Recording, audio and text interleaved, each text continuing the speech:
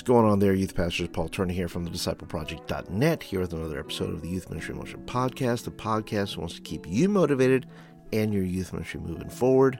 How the heck are you today? It's a week away from Halloween, and I am eating all the candy. I gotta stop eating the candy, man.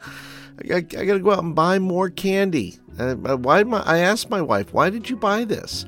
You bought this really early. She bought it like 2 weeks ago. And really, did you really think that it was not going to be eaten by me? I'm like, you don't know me. So I'm going to go out this week, go ahead and buy another couple of bags of candy. But then listen, you don't want to hear about my problems. If you're brand new here, by the way, thank you for indulging me. I always start off the podcast with something that's going on in my world that's, either crazy or something about my youth ministry. So that's just kind of how I roll.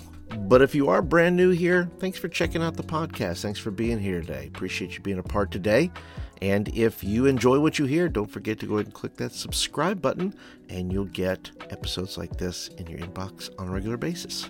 And if you are an OG listener, thank you so much for being here. I appreciate your time and your attention as well. We've been through it, haven't we? We've been through a few episodes, and I appreciate your patience. And listen, if you have not left a review yet, I would encourage you, go ahead and leave a review. You've been listening for a while. You know what this thing's about. You know what I'm about. Go leave a review wherever you're listening to this. Leave a review. Leave some stars. Say something nice. And that way I can read it on air. And you're going to encourage other youth workers just like yourself to check into the podcast here, which I would greatly appreciate. Well, today it's going to get raw and it's going to get honest in here, because I'm going to tell you about the 4 reasons my youth ministry is not growing. That's right. We're just going to lay it down. I'm just going to tell you what I think are the 4 main forces that are working against growth in my youth ministry right now. And they may be the same forces that you're dealing with. We'll find out. But before we jump into that today, I do want to let you know about a brand new resource I have called Baby Steps. It is a 3-week series on helping students grow up in their faith. And it is packed with all the usual messages and slides and social media graphics and a great bunch of games you can play. In fact, if you want to watch some of the games we play, and these are baby games. These are like things that, that involves binkies, and it involves bottles and burping and all kinds of other insanity. And if that is where your youth group is, you say, boy, I would love my youth group to grow up in the faith. Well, I believe it's going to require baby steps. And that's what I focused on with my youth group. Has some great games in there that you can play with them. I'm going to leave a link down below to both the Baby Step series as well as the video where you can watch some of these games being played. And listen, you may not need the series right now, but maybe you're planning for 2024. Go ahead and get the series now, and that way you are supporting the podcast and the work that I'm doing to try to help youth pastors just like you grow successful youth ministries. Okay, so let's go ahead and dive into this episode where I'm going to share with you the 4 forces working against my youth ministry growth. They may not have anything to do with you, but they are certainly impacting me. Now listen, over on my YouTube channel, I had someone leave this comment, which is kind of the impetus for this conversation. He says, I enjoy your podcast and store as well. I have a small youth group and been praying for wisdom how to grow. Question I have, and I don't mean any disrespect at all, why do you have a small youth group? Blessings. See, I take no offense at this question. It's a fair question because I talk a lot about youth ministry growth. I have had success in over my 30 years in youth ministry and growing multiple groups with sustained numbers from 40 in one group to 70 in another. But listen, I'm not a growth guru. In fact, I'm not a guru at all. I've just been around for a while and have served in many different kinds of churches, from suburban to rural, which is the kind of church I'm in right now. And quite frankly, I have failed a lot. I have done a lot of things that haven't worked. And so I've had to go through all those things to get to the things that do work. I also do my best to study systems. And being in these multiple kinds of churches, I've watched systems, I watched leadership, I take notes, I examine the community, I examine all the things as to why something is not working, because quite frankly, I don't like failure. Failure sucks. And because I don't like to fail, I earnestly try to seek out answers as to how I can suck less. So, with transparency, allow me to share with you the 4 reasons I think my youth group is not growing. Number 1, it's demographics. I am, like I said, in a rural church, and rural churches are traditionally hard youth groups to grow. And I think this one line from this website, nih.gov, says many rural communities are geographically isolated. Fewer people and more space can mean fewer local businesses and services.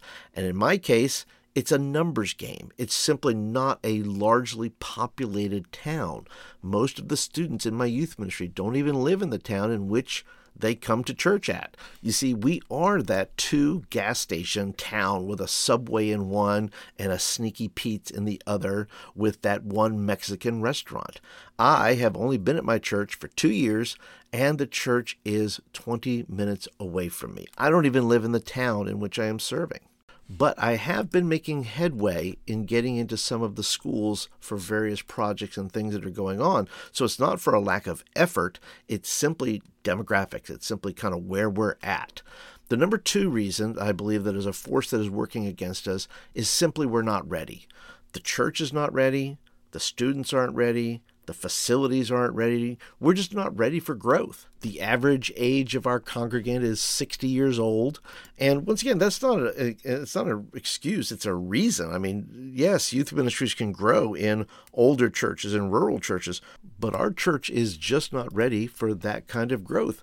And if you look from a facility point of view, if you looked at any of my YouTube videos where I talk about room design and things like that, we don't have the room to put. Even if we blew up, we wouldn't have anywhere to put these kids. It would be super difficult, and we'd have to figure that out. So there's just a lot of things that are not ready. And another thing is we recently installed a new pastor, and it will take time for him and his wife to know the area, become involved, be a presence in our community, and I believe he will help get our church ready for growth. I believe he'll help our youth ministry get ready for growth, which leads us to the third force, I believe, that is impacting our ability to grow, and that is the lack of vision. I'm pretty sure all of you have heard the verse that without a vision, the people perish or throw off restraint, but we just don't have that outward growth vision. And I believe that vision comes from the pastor, not from the associate pastor. I follow the lead of my leaders. And so when my pastor is ready and he is now talking about the core values in our church and moving forward with some of those things, then listen, I'm going to dovetail right into what he wants to create. What does he want to do? How does he see God moving within our church and within our community? And I want to be a part of that rather than trying to define my own vision for what growth looks like. And when that vision is put forward, I believe the trajectory of our growth will change. The fourth force, I believe, that is working against us is what I'm going to call the lack of steroids. Now, steroids, spiritual steroids specifically, are things that can help inflate growth. Things like budgets, which then impact your facilities when you don't have the finances to be able to do things as far as have the cool youth room or to have a large space or to, throw a bunch of money into a program or spend a lot of money on a concert or any of those things. Well, you're not going to be able to inflate growth as much as you normally would be able to if you had a larger budget.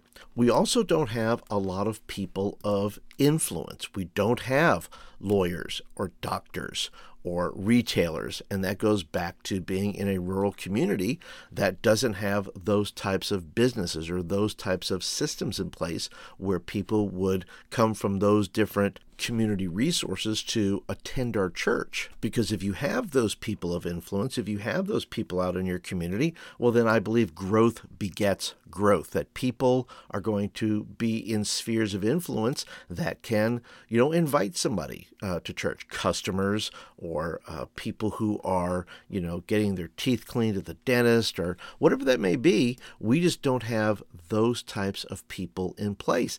Now, listen, we have great people. The people that come to our church, fantastic people, love people. If you walked into that church, they would love you.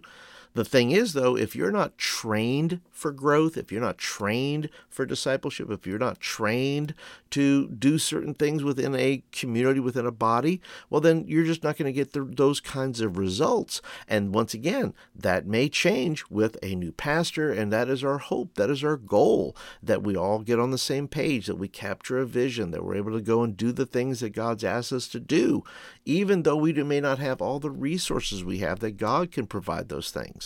And listen, you can have all the steroids you want. You can inflate your growth as much as you want. But I contend that if you don't have a process of making disciples, you may inflate in the short term, but you fail in the long term. And those are my four main forces that I believe that are working against not only growth in our youth ministry, but growth in our church. And by the way, not just my church, but other churches in our community as well. And I also believe that growth comes in seasons. See, I had a group of 9 to 10 students when I first came to the church, and I've been there 2 years, and they would come regularly. And then many of them graduated, and most of them, these students that were coming were driving 20 minutes to the church to come.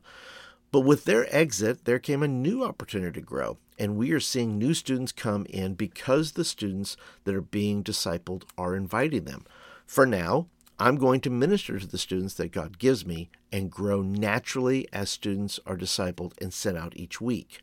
Now, I do feel I need to add one more thing, and you'd have to know me to understand. I am a type A personality. I am high energy, and when things do not go my way, I become unbelievably frustrated. Do you hear me? There are some of you nodding your head. I have to take into account that God is teaching me something during my frustration, and sometimes even times of depression, that I must learn what the Apostle Paul learned during his season of frustration. And he says, not that I speak in regard to need, for I have learned in whatever state I am to be content. I know how to be abased, and I know how to abound. Everywhere and in all things I have learned both to be full and to be hungry, both to abound and to suffer need. And that's from Philippians chapter 4, 11 through 13. See, whether my group grows how I want it to grow is not the point. Instead, my focus right now is on what Jesus is doing in me during this season and how I can best please him. And eventually, after watering and sowing, God will bring the growth when he's ready for it, not when I'm ready for it. And if you're like me in a similar kind of holding pattern, then my prayer is that you will find contentment in him as well.